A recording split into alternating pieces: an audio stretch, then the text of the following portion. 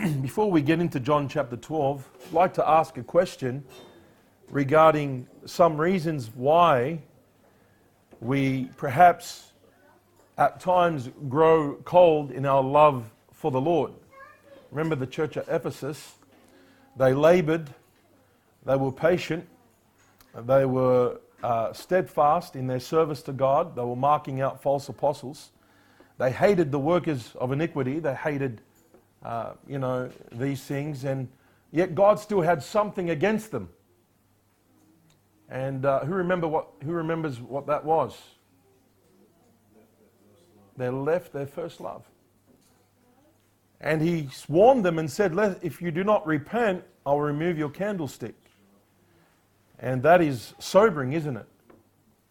So, how does a person leave their first love? What are some things that will simply begin the process of leaving our first love? You just keep going on the work without your time with the Lord. Okay. Seeking Him in the morning and spending time with Him. So not having a vibrant, intimate relationship with the Lord. Our service perhaps supersedes our relationship with God. Our time spent with the Lord in fellowship. That intimacy that takes place, that communion. And there lies certain things when you're fellowshipping with the Lord in a very sweet manner, God begins to reveal to you some sin. And so there's a sensitivity to sin. When we lose that sensitivity to the Savior and our relationship with Him, we lose sensitivity to sin. Because we're not really walking in the Spirit of God, that is the greatest power that reveals to us when we have sinned. He convicts us. And so we begin to downplay sin, we begin to undermine our sin, make excuses, blame shift, justify. You remember when God exposed you the day you were saved?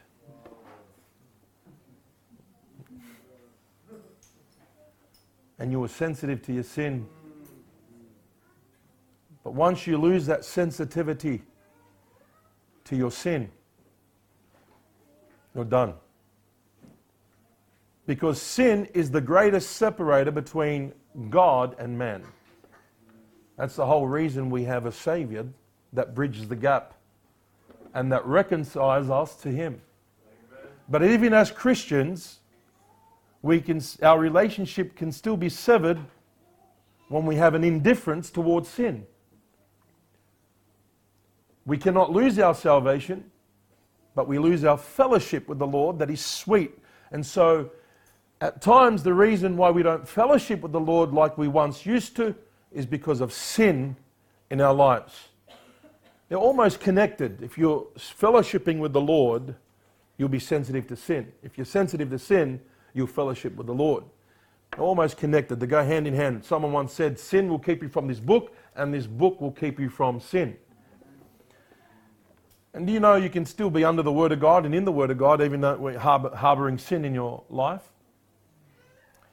And that's when we have our dry times in the Word. You understand why at times you learn nothing from the Word of God? Or there's times of, where we're just stale. We have a stale time in the Word. There's nothing wrong with the Word of God. The Word of God is always living. It's fresh. It's good. Sometimes it's the heart is growing cold. Sensitive to the sin, sensitive to the Savior. One more. Being sensitive to the saints of God. If you read the epistle of 1 John, his one major theme, there are many things in there, but there's a major theme in there over and over again. It says, if you have truly passed from death to life, then you'll love your brethren. You cannot be indifferent toward your brother in the Lord or your sister in the Lord. You cannot. There ought to be a love for the saints of God. There ought to be a love for the bride of Christ. There ought to be a love there, a passionate love for God's people. And so there's these three things that could take place that will cause this lack, if you will, of love toward the Savior, growing cold, that would get us away from our first love. And that's not a good place to be in, is it? It's not a good place to continue to do the things of the Lord. And this is the deception, that we're working, we're serving, we're soul winning, and yet we're cold in our service. We're cold in our soul winning. We're cold. Our attitude is not good. I believe you can serve with a bad attitude. That's why the Bible says, use hospitality one to another without what? Grudging. And so you can serve, you can mark out sin, you can mark out error, you can be someone that's for the truth, and you ought to be. Praise God for that. We ought not to undermine or stand for the truth of God's word. We ought never to undermine holy living,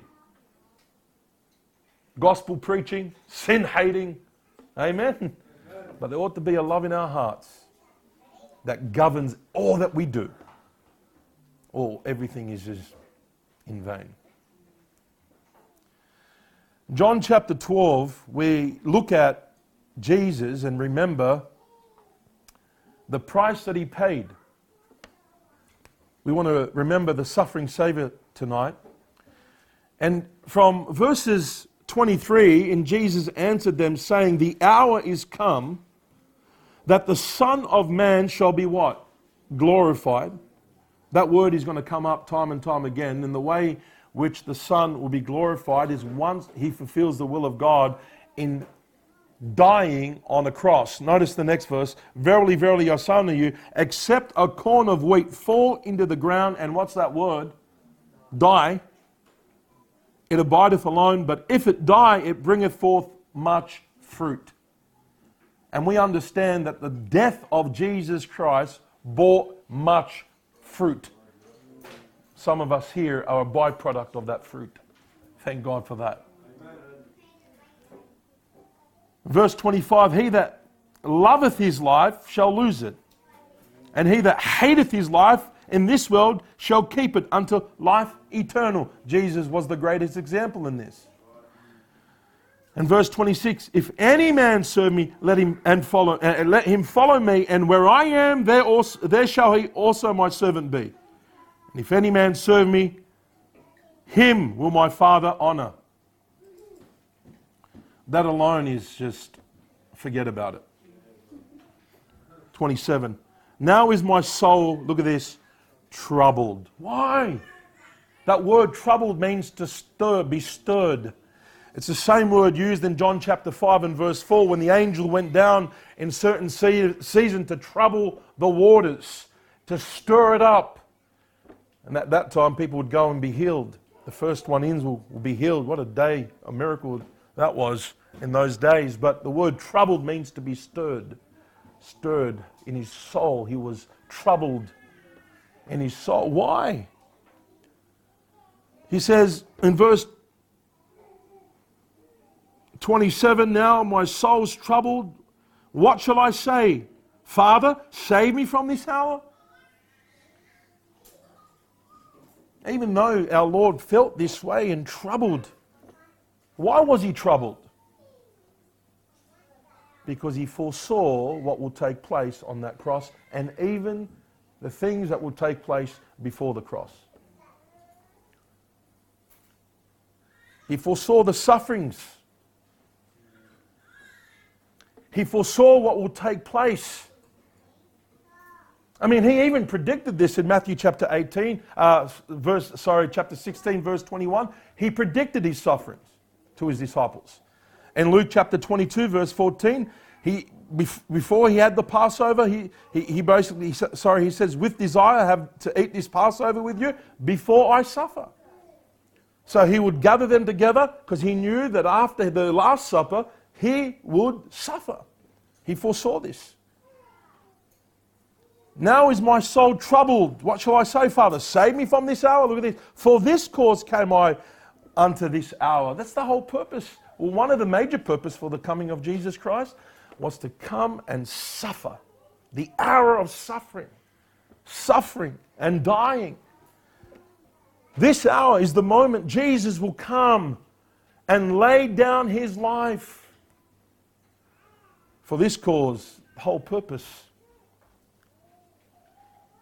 Even though his soul was in anguish, troubled, stirred, I mean, there was legitimate anguish taking place. He was in agony. Listen, the closer he got to the suffering and the closer he got to the crucifixion, he felt the burden. He felt the agony. He foresaw what would take place. Have a look at Luke chapter 22, and we'll come back to John. Just want you to see some of the things here as we take it slow tonight, pondering upon and meditating upon our suffering Saviour. Look at verse 39. And he came out and went as he was wont to the Mount of Olives, and his disciples also followed him.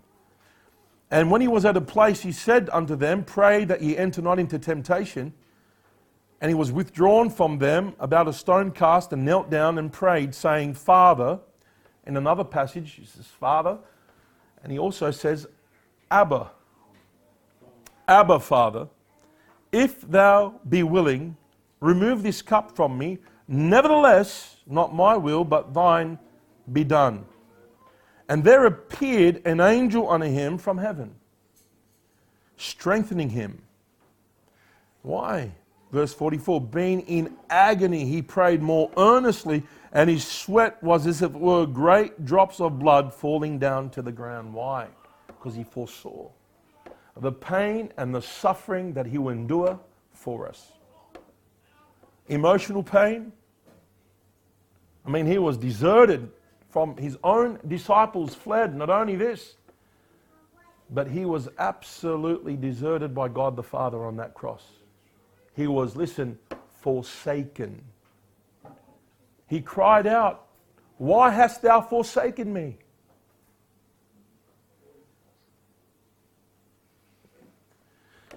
Verse 63, have a look. Verse 63 in Luke chapter 22, and the men that held Jesus mocked him and smote him. And when they had blindfolded him, they struck him on the face and asked him, saying, Prophesy, who is it that smote thee? Playing games with him. Now I want you to remember, this is our God. Our Creator. In the beginning was the Word, and the Word was with God, and the Word was God, and the Word became flesh. I mean, we're not talking about any kind of man. This is the God-man, manifest in the flesh. God, incarnate, being humiliated by the very own people that He created, playing games with Him. Prophesy, who is it? Who's the one that smote you? And many other things. Blasphemy spoke they against Him. Can you just imagine speaking against our Lord, our suffering Saviour? Go to Matthew chapter 27. We'll see more detail there. Yeah, there was humiliation before He went to Pilate, and there was scourging and humiliation after He met Pilate. Man, they manhandled Him time and time and time again. Our suffering Saviour. Matthew 27 verse 26. Then released He Barabbas unto them, and when He had scourged Jesus, He delivered Him to be crucified. And then the soldiers of the governor took Jesus into the common hall and gathered unto Him the whole band of soldiers, and they what? Stripped Him and put on Him a scarlet robe.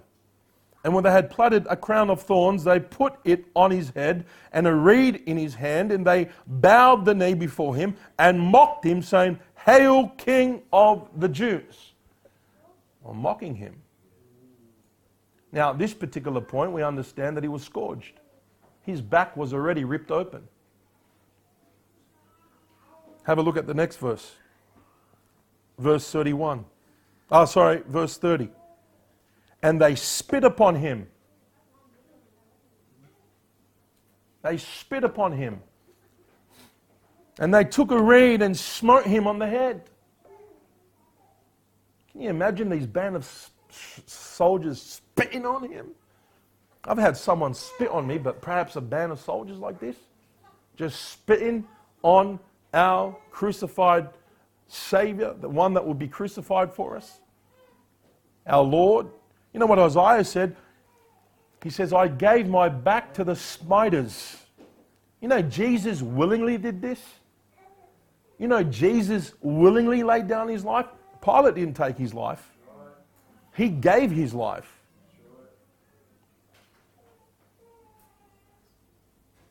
You know, when the Pharisees mocked him, when he was on that cross, said he saved others, but he can't save himself.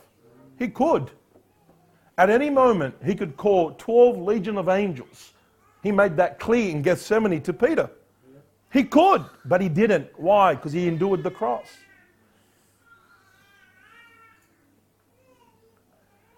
They spit on him. That's what Isaiah, he gave his back to the smiters, and my cheeks to them that plucked off the hair. He didn't turn his face. They plucked his beard.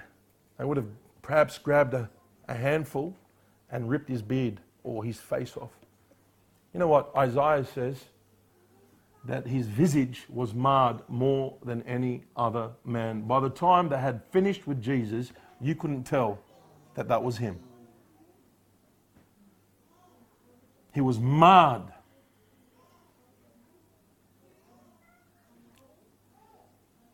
This is the whole reason he was in agony.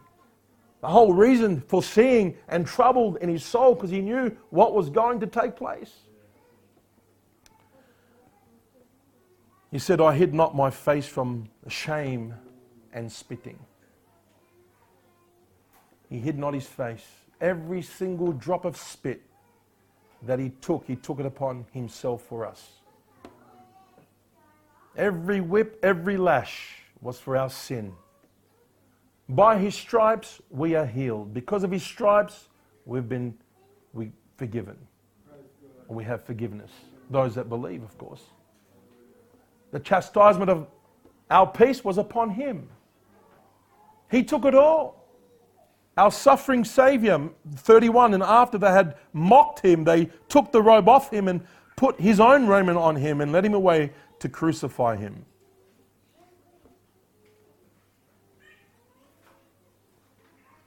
And then later on, you know what the soldiers did? They parted his garment. They stripped him and parted his garment and cast lots. Humiliated him. Go back to John chapter 12 and look at verse 28. He says in John 12 and verse 28, Father, glorify thy name. Then came there a voice from heaven, saying, I have both glorified it and will glorify it again.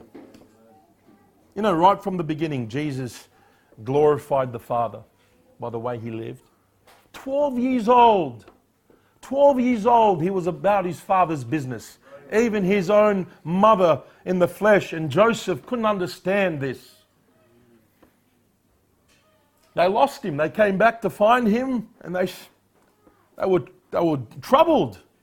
And he simply said to them very clearly, how is it that you sought me? Wist ye not that I must be about my Father's business? Mary didn't understand it and she kept this in her heart.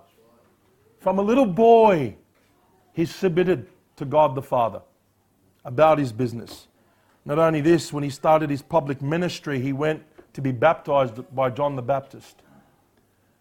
And after he was baptized by John the Baptist, there was a voice from heaven saying, this is my beloved Son, in whom I am well pleased. I heard a voice from heaven. You know, throughout the ministry of our Lord Jesus Christ, he glorified the Father. Why? Because he was the perfect example of someone that submitted to the will of the Father every time. As a matter of fact, if you have a look at John chapter 8, back it up a couple of chapters, notice what he says there.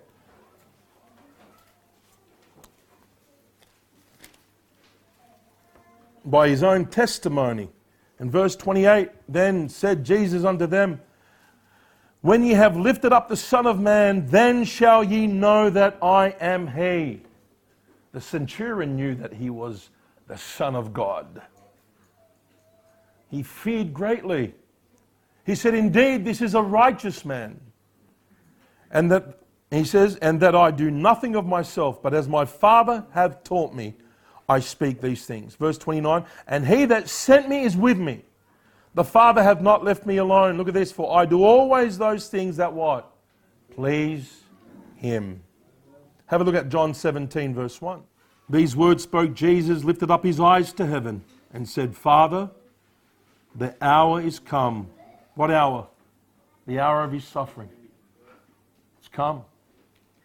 He's trained up his 12. He's taught them. 11 followed, but one, the son of perdition. And he says, Father, the hour is come, glorify thy Son, that thy Son also may glorify thee. This was the heart of Jesus Christ, that he would glorify the Father by the way he lived in submission to his will.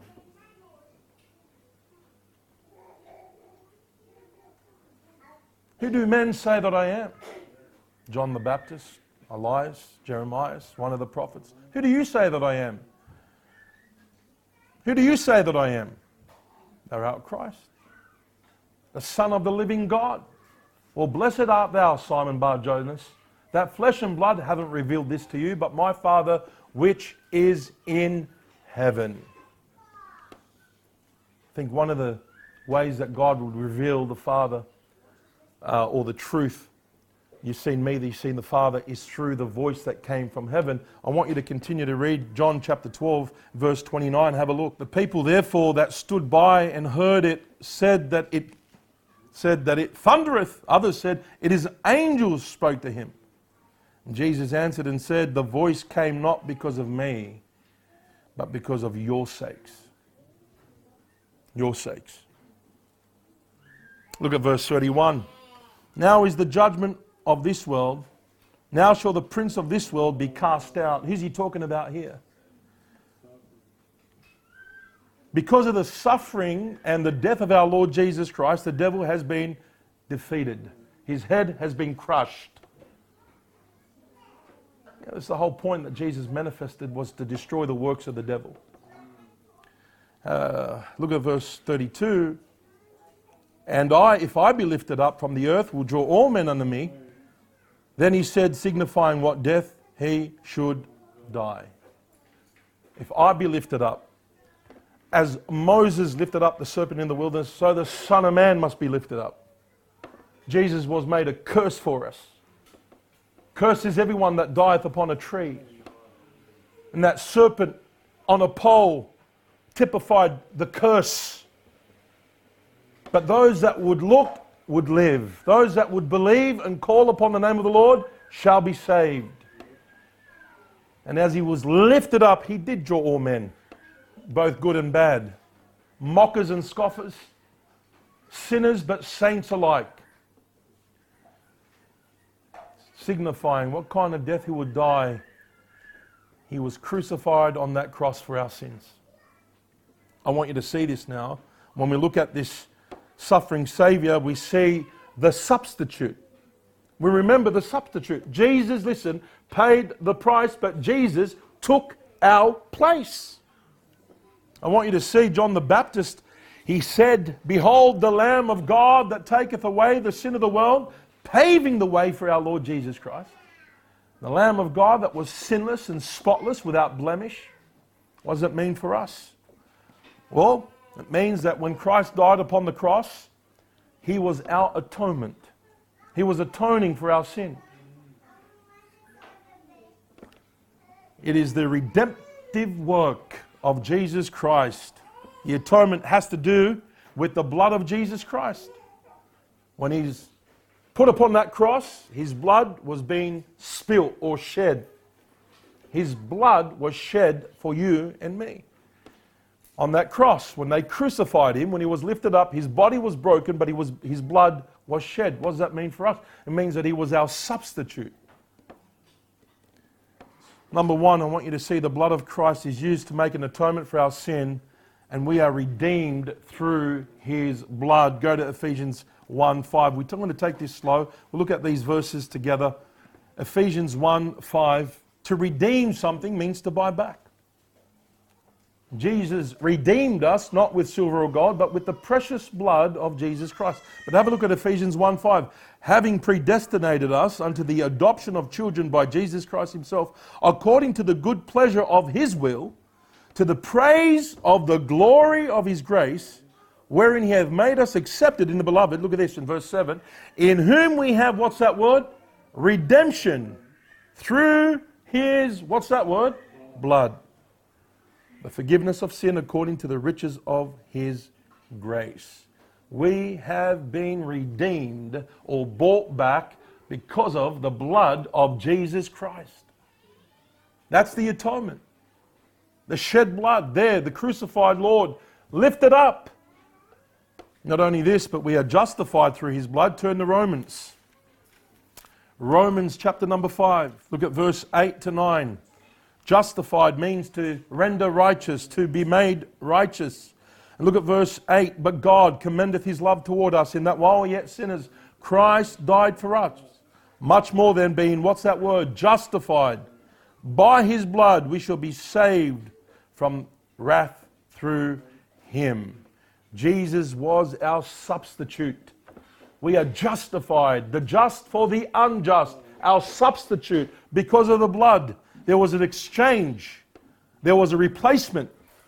And because of the blood of Jesus Christ, He had atoned for our sin. He took our place. The just for the unjust.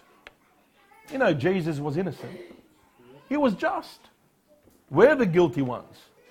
So, one of the criminals realized this right at the end. He recognized the fact that this man has done nothing amiss. Don't you fear God? He came to his senses. He realized. I mean, you tell me, what did Jesus do wrong? Raise the dead, heal the blind, feed the poor, preach the gospel to the poor. What did He do wrong? Give hope to people, call them to repentance, offer forgiveness, point them to God, take their place. I mean, even Judas realized that he was innocent. He actually threw back the money and said, I have betrayed innocent blood. Pilate and Herod had a little meeting, and both came to the conclusion, came to the verdict that he's innocent. They still scourged Him, wanting to release Him. The Jews weren't happy about it. They shouted all the more to crucify Him, but He was innocent. They knew He was innocent. Pilate's wife said, have nothing to do with this just man.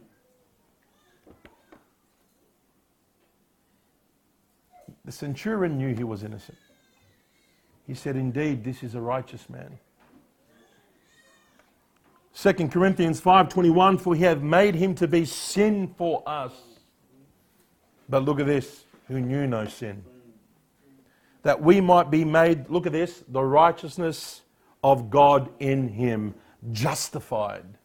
An exchange. Our sin for God's righteousness. Let me stop here and say, do you have that? Do you have God's righteousness imputed unto you by faith alone? By the way, Jesus took our sin and gave us the righteousness of God. Isaiah 61:10, I will greatly rejoice in the Lord. My soul shall be joyful in my God, for He hath clothed me with the garment of salvation. He hath covered me with the robe of righteousness. Number 3, we have peace and reconciliation because of the blood of Christ. Have a look at Romans 5 verse 1. Therefore, being justified by faith, we have what? Peace with God through our Lord Jesus Christ. Look at verse 10.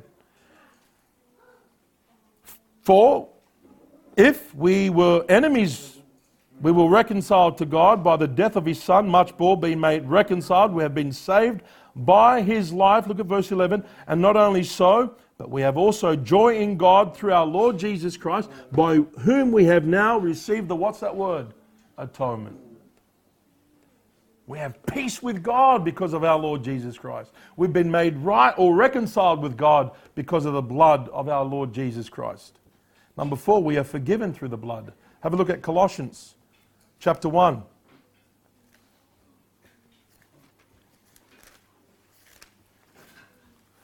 Did you know a person can ask God for forgiveness 20 times a day? They can ask God, please forgive me, please forgive me, please forgive me, please forgive me when you do wrong. But no forgiveness will be given outside of Jesus Christ. Forgiveness can only be given because of the blood of Christ. Outside of Christ, there's no forgiveness. Have a look at Colossians chapter 1, look at verse 12. Giving thanks unto the Father, which hath made us meet to be partakers of the inheritance of the saints in light, who hath delivered us from the power of darkness, and hath translated us into the kingdom of his dear Son, in whom we have, that's that word again, redemption through his blood, even the forgiveness of sins. You know what it means to be redeemed? It means to be forgiven. It means to be pardoned. Amen? And the psalmist knew this. Have a look at Psalm 32 quick. Blessed is he whose transgression is, what's that word? Forgiven. Blessed. Happy is he whose sin is covered. The atonement. Blessed is that person. Have you had a covering for your sin? Are you redeemed? Are you justified? Have you made peace with God? Are you reconciled to God? Have you been pardoned or forgiven? It's only one way, it's through Jesus Christ. Number 5, we are cleansed and sanctified because of the blood. 1 Corinthians chapter number 6. Have a look at this. I just want to take it slow so you can see these wonderful truths that we have in Christ. These are the blessings we have in Christ. Amen. Look at verse 9. Know ye not that the unrighteous shall not inherit the kingdom of God? Be not deceived, neither fornicators, idolaters, nor adulterers, nor effeminate, or abusers of themselves with mankind, nor thieves, nor covetous, nor drunkards, nor revelers, nor extortioners, shall inherit the kingdom of God. Look at this, verse 11. And such were some of you. This is how we used to live. You used to live this way. But ye are washed. But ye are sanctified. But ye are justified in the name of the Lord and by the Spirit of our God. Thank God for this. Amen. We have been washed and sanctified, cleansed because of the blood. 1 John 1:7. Cleansed from all unrighteousness because of the blood of Christ. Have you been cleansed? Washed? Every blood-bought Christian, every blood-bought Christian can understand the sanctifying power upon their life. That blood, that sweet, precious, priceless blood that flowed that day from Emmanuel's veins washed you and cleansed you. It's unbelievable. Through the power of the Spirit of God, that you can now walk in the newness of life. You once were, but now you are washed and cleansed, sanctified. You're a new creature. Old things pass away. Behold, all things become new. It's a beautiful truth. That time where you cried and called upon the name of the Lord, transaction took place that day. Glory came and filled your soul. You can't explain it, but you became so hypersensitive to your sin. You saw it ever before you. You can see it, smell it, detect it. And though it's there, you say, I don't want this. It's disgusting. You understand what the power of the blood can do. What can wash away my sin? Nothing but the blood of Jesus. What can make me whole again? Nothing but the blood of Jesus. Oh, precious is the flow. that makes me white as snow. Thank God for the cleansing power of the blood. Number 6, we have victory through the blood. Have a look at Revelation 12. Revelation 12. Thank God for the victory that we have through the blood of our Lord Jesus Christ. Look at verse 10.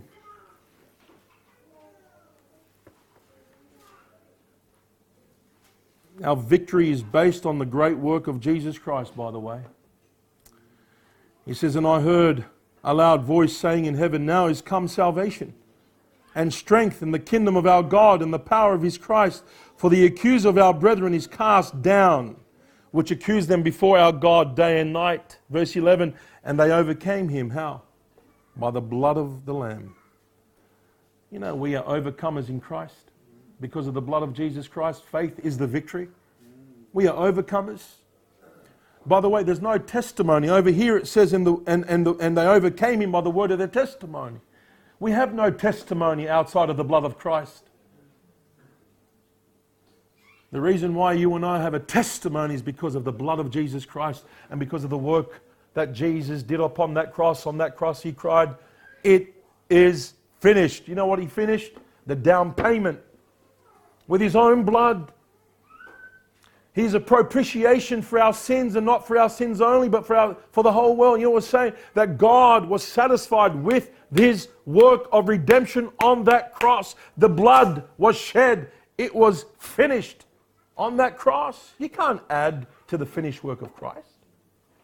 What God does, he does good. Let no man add to it. Ecclesiastes, I believe, 3:14. Let's see if it's there. Let's have a look.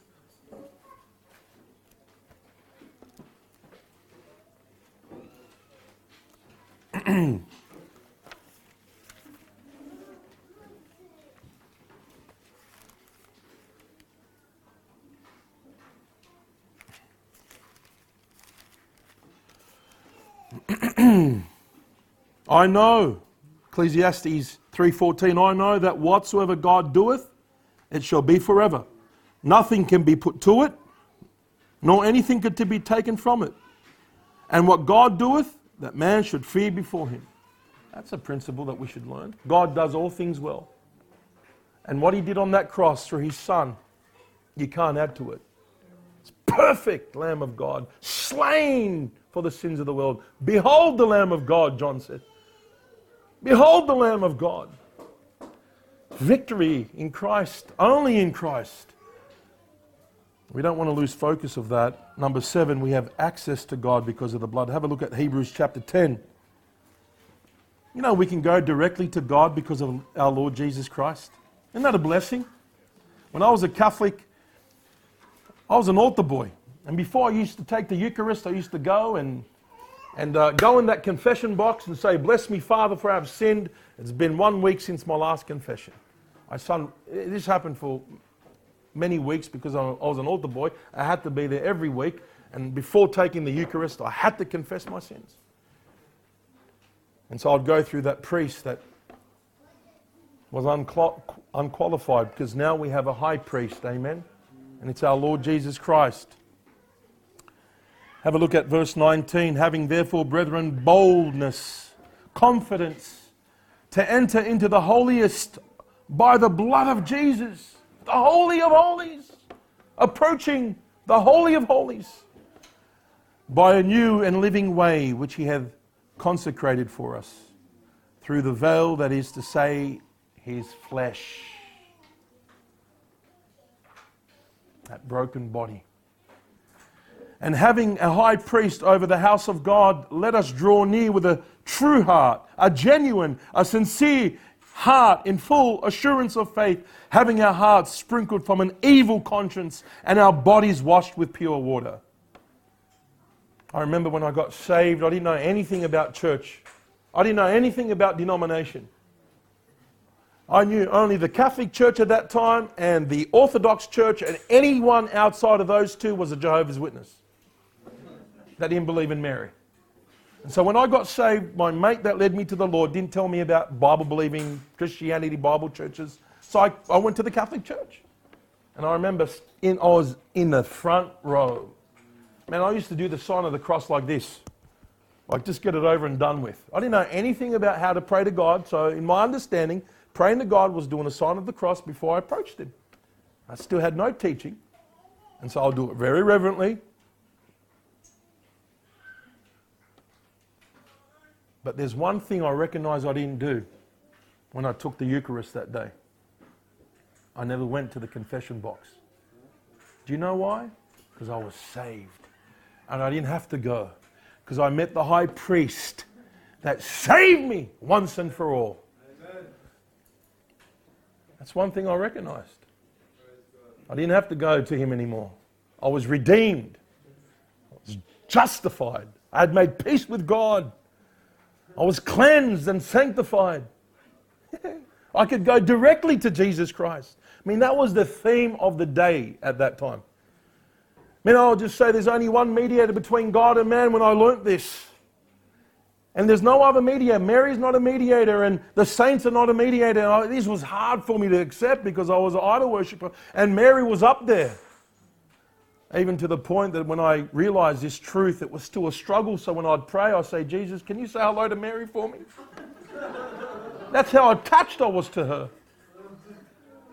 But when I realized I can go straight to Jesus, to God through Jesus Christ because of His blood, that truth alone set me free. That I've been, established in a relationship with God the Father, and ever since I got saved, I would speak to my Abba. I would speak to my Daddy through the Spirit of God. The Spirit of God helped me cry out, Abba, Father. The Spirit of God that dwelt in me, it was like a natural thing for me to sit down and talk to my Heavenly Father. It was a beautiful thing. I think the greatest part of Christianity is, yes, service is great. Absolutely. Serving God is wonderful. Bearing witness of the truth and preaching for the Lord is great.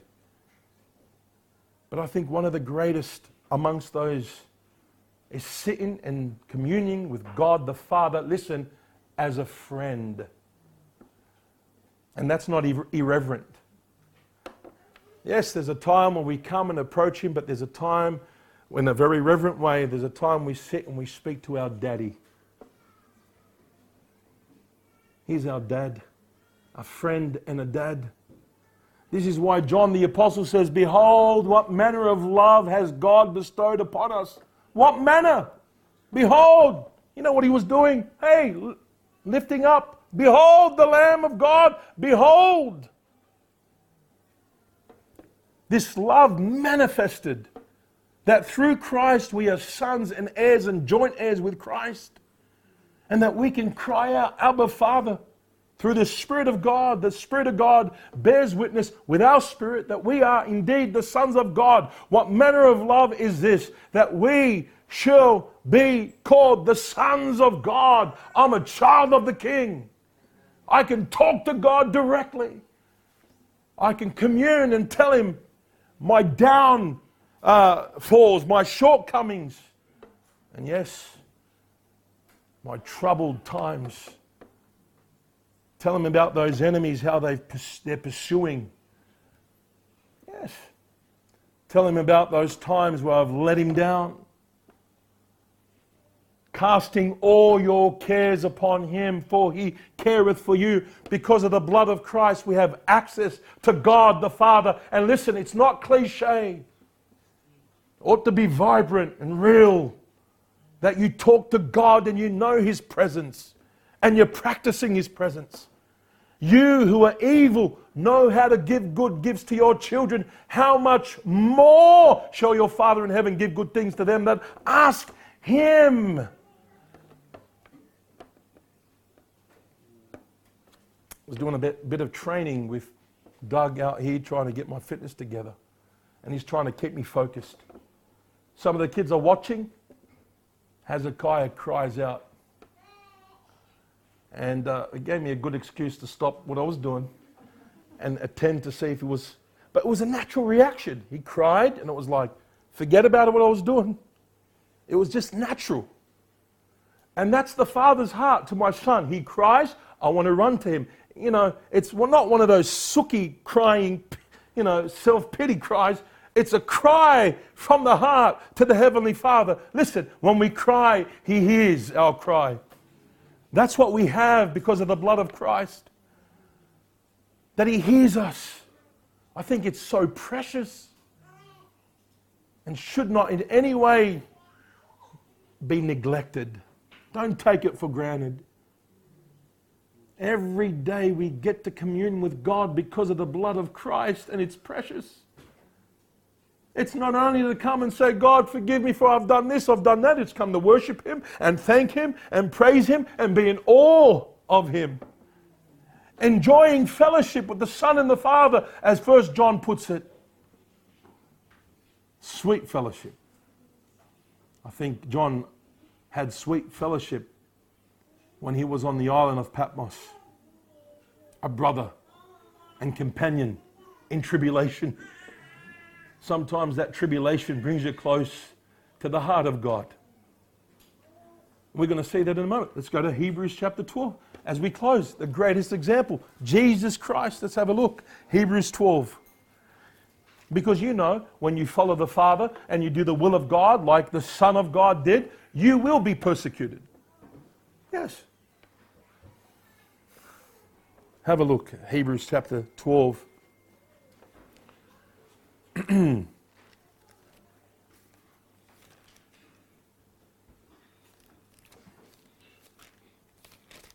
Look at verse 1. Wherefore, seeing we are also compassed about with so great a cloud of witnesses, let us lay aside every weight and the sin which does so easily beset us, and let us run with patience the race that is set before us. Look at this. Looking unto Jesus, the author and the finisher of our faith. The Hebrew writer is helping us gaze upon Jesus Christ. Looking unto Jesus. Behold, look, lifted. Still, the moment we take our eyes off Christ, we're done. You know why I believe at times we grow cold?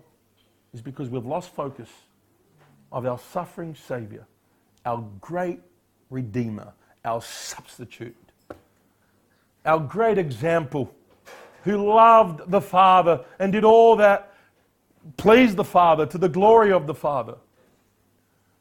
Looking unto Jesus, the author and the finisher of our faith. The author, the originator. Jesus submitting Himself to God the Father, the beginning, the end, the one who finished all things, made things new. Amen. He's the Alpha, the Omega, the beginning and ending and all in between. He's our author. He's our finisher. He that begun a good work in you will finish it. Keep your eyes on Him, the one who finished, who for the joy that was set before Him endured the cross. The joy in suffering. What was the joy? The joy in pleasing God the Father. The joy in knowing that He was fulfilling the will of the Father. And look, listen, you can't separate Jesus from knowing the will of the Father, which is to redeem us.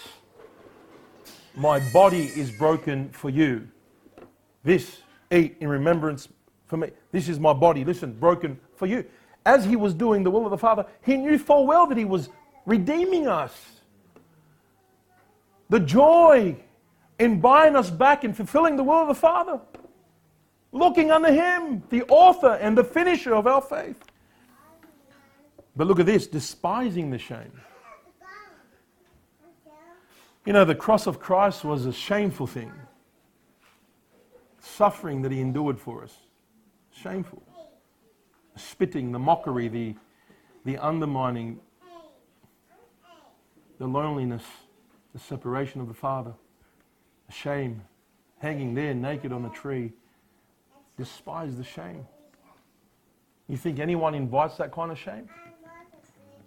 You mean one day when you're persecuted vehemently and you're beat down And it's a shameful thing to be beaten down,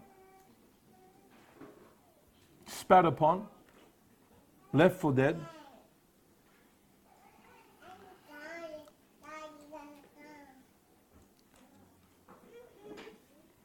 It wasn't defeat. One of these charismatic preachers, he said when Jesus, I think even the Pope said it, when Jesus died on the cross, he was defeated. It was a sense of defeat. Why would they come to that conclusion? Because of the shame attributed to that kind of death. But we all know that it wasn't defeat, it was victory. Have a look at the next part. And he sat down at the right hand of the throne of God. Look at verse 3. For consider him that endured such contradiction of sinners against himself. Why? Lest you be weary and faint in your minds. In the face of hostile sinners, Jesus endured the cross. Jesus continued to be faithful to God the Father.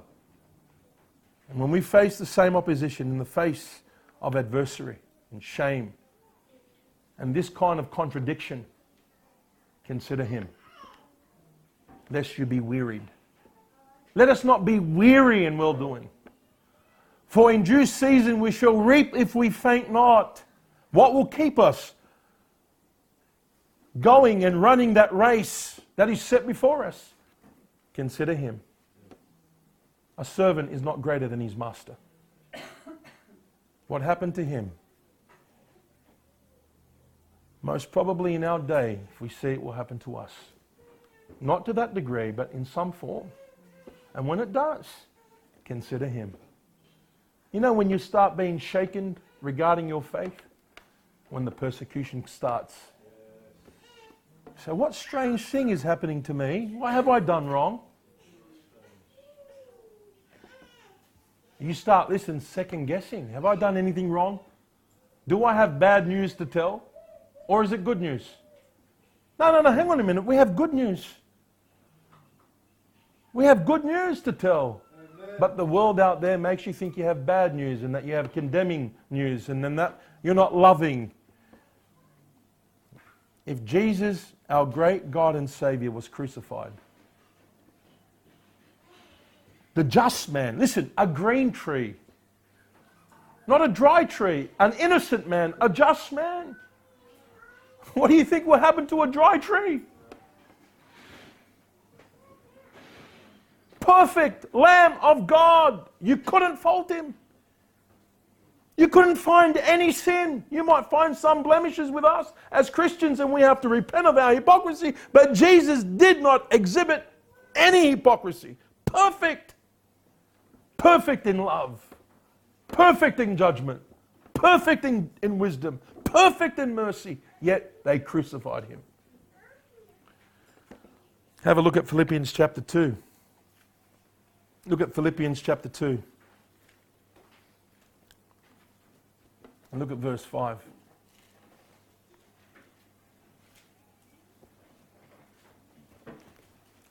Philippians chapter 2, look at verse 5.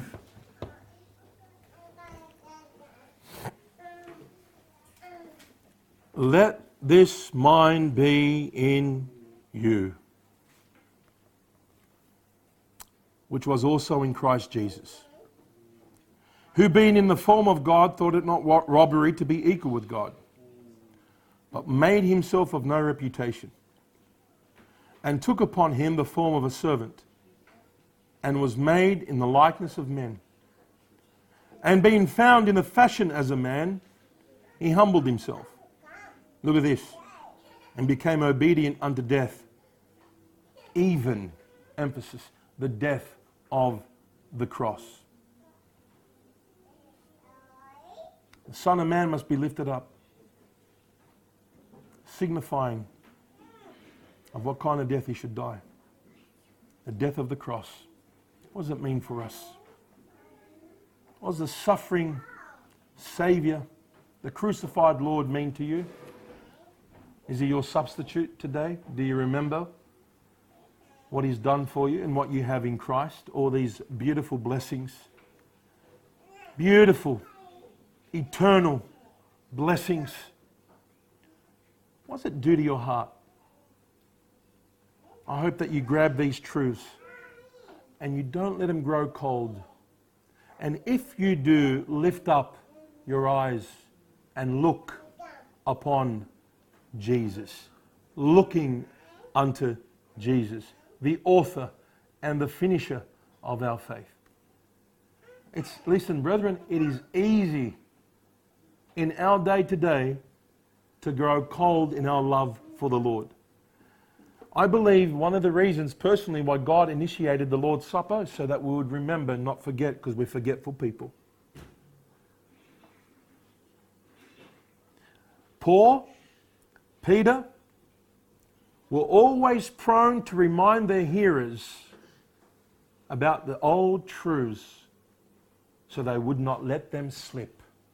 He'd stir up their minds in the way of remembrance. And there's no greater blessing. There's no greater blessing found other than in our crucified Lord. No other. Listen, we cannot be blessed outside of Christ. So gazing upon Him and meditating and musing upon Him and what He's done for us would be the very thing that will stir up our hearts to love Him. Listen, you know what John said? We love Him. Why? Because He first loved us. How do you know this? Where did you look? Where were your eyes?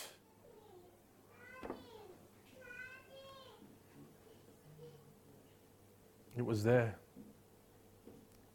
To the very point that the Apostle Paul says that he glories in the cross. How do you glory in the cross? That only typifies suffering and shame and sacrifice.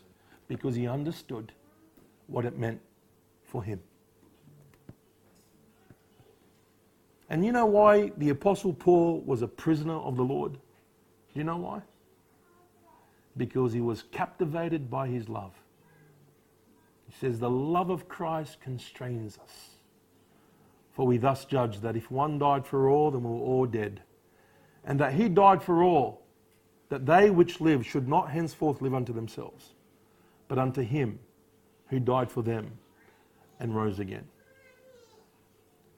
May God help us have a renewed heart if our heart has grown cold to the Saviour. Now, the last thing that we want here in our church is that our service supersedes our relationship with Jesus Christ. That would be a sad thing. That we would be known to leave our first love. Everything would still be happening. The church is happening, singing is happening, preaching of the word is happening, soul winning is happening. But our relationship with the Lord is not really happening. Our intimacy with our great God and Saviour is not there like it used to be. It grew cold. Brethren, don't let your love for God grow cold. Don't forget the suffering Saviour. Don't forget what Jesus done for you. And when you gaze upon Him and you fall in love with Him and He has you, He has your heart. You know what Solomon said? Give me thy heart and let thy eyes observe my way. If God has your heart, He's got everything about you. You won't give Him bits and pieces here and there. You say, Lord, take all of me. Work your work in me. Do what you desire in me. I see what you've done for me. Do you see? What does this demand? What does this demand?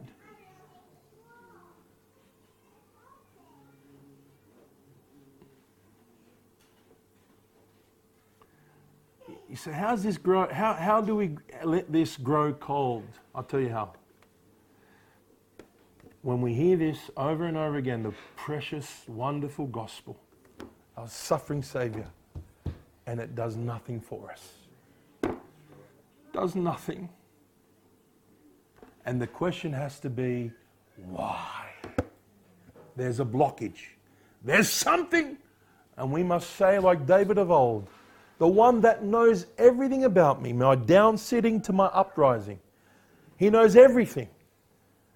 Every word that is in my heart, He knows. The word that will proceed out of my mouth, He knows. Search me, O God, and try me, and see if there be any wicked way in me, and lead me in the way of everlasting. Yes. Because deep down, when you lose the fire, there's something in your heart that is blocking your love for God. We know He loves us. As a matter of fact, we can hear sermon after sermon that it does nothing for us. Why? You know what He had to tell the children of Israel? That by His love, He was trying to draw them. And you know why they couldn't see it? I'll give you one. Because they were murmuring bunch of ungrateful people. That's why. It was one of the things. No matter what God did for them, it wasn't good enough. They wanted more and more and more and more, dissatisfied and discontent. Brethren, let me just say this. If God never gave you anything but His Son, would that be enough for you? And if God will strip you from everything that you have now, is that okay?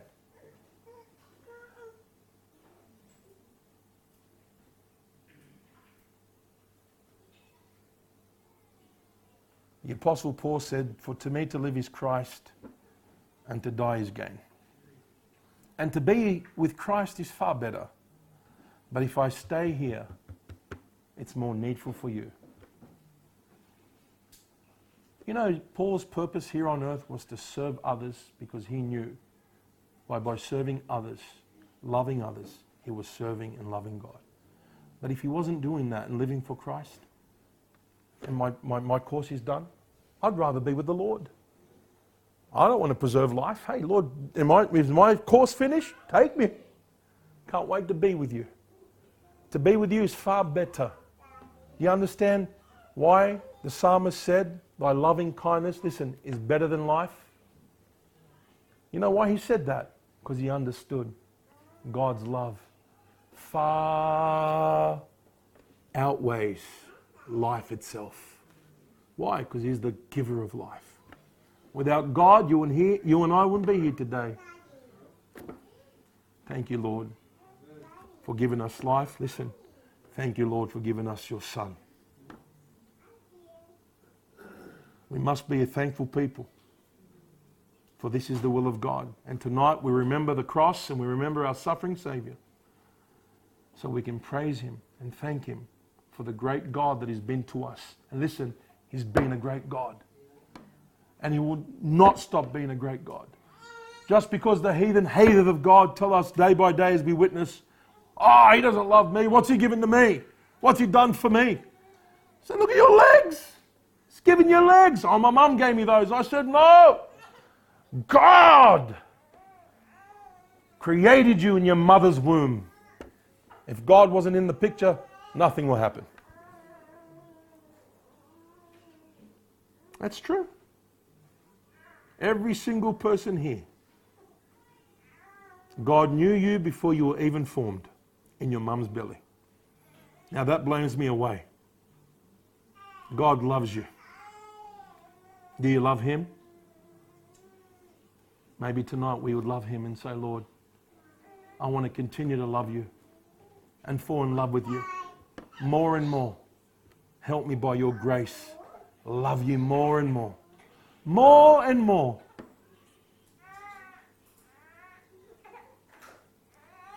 Why do we have to toe the line of leaving our first love? Why do the bare minimum? Why not show extravagant love for God?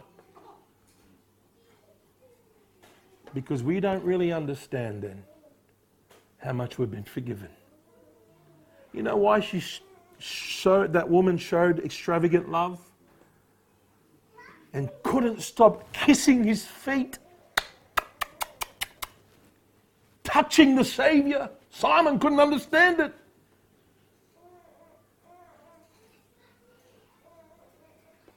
If he were a prophet, he would know what manner of woman this is that toucheth him. Yeah. I thank God that we can touch the Savior, if you will, and adore him. May God help us more and more adore him and love him and show affection to him. Not just with our lips, listen, but by the way we live, by our lives.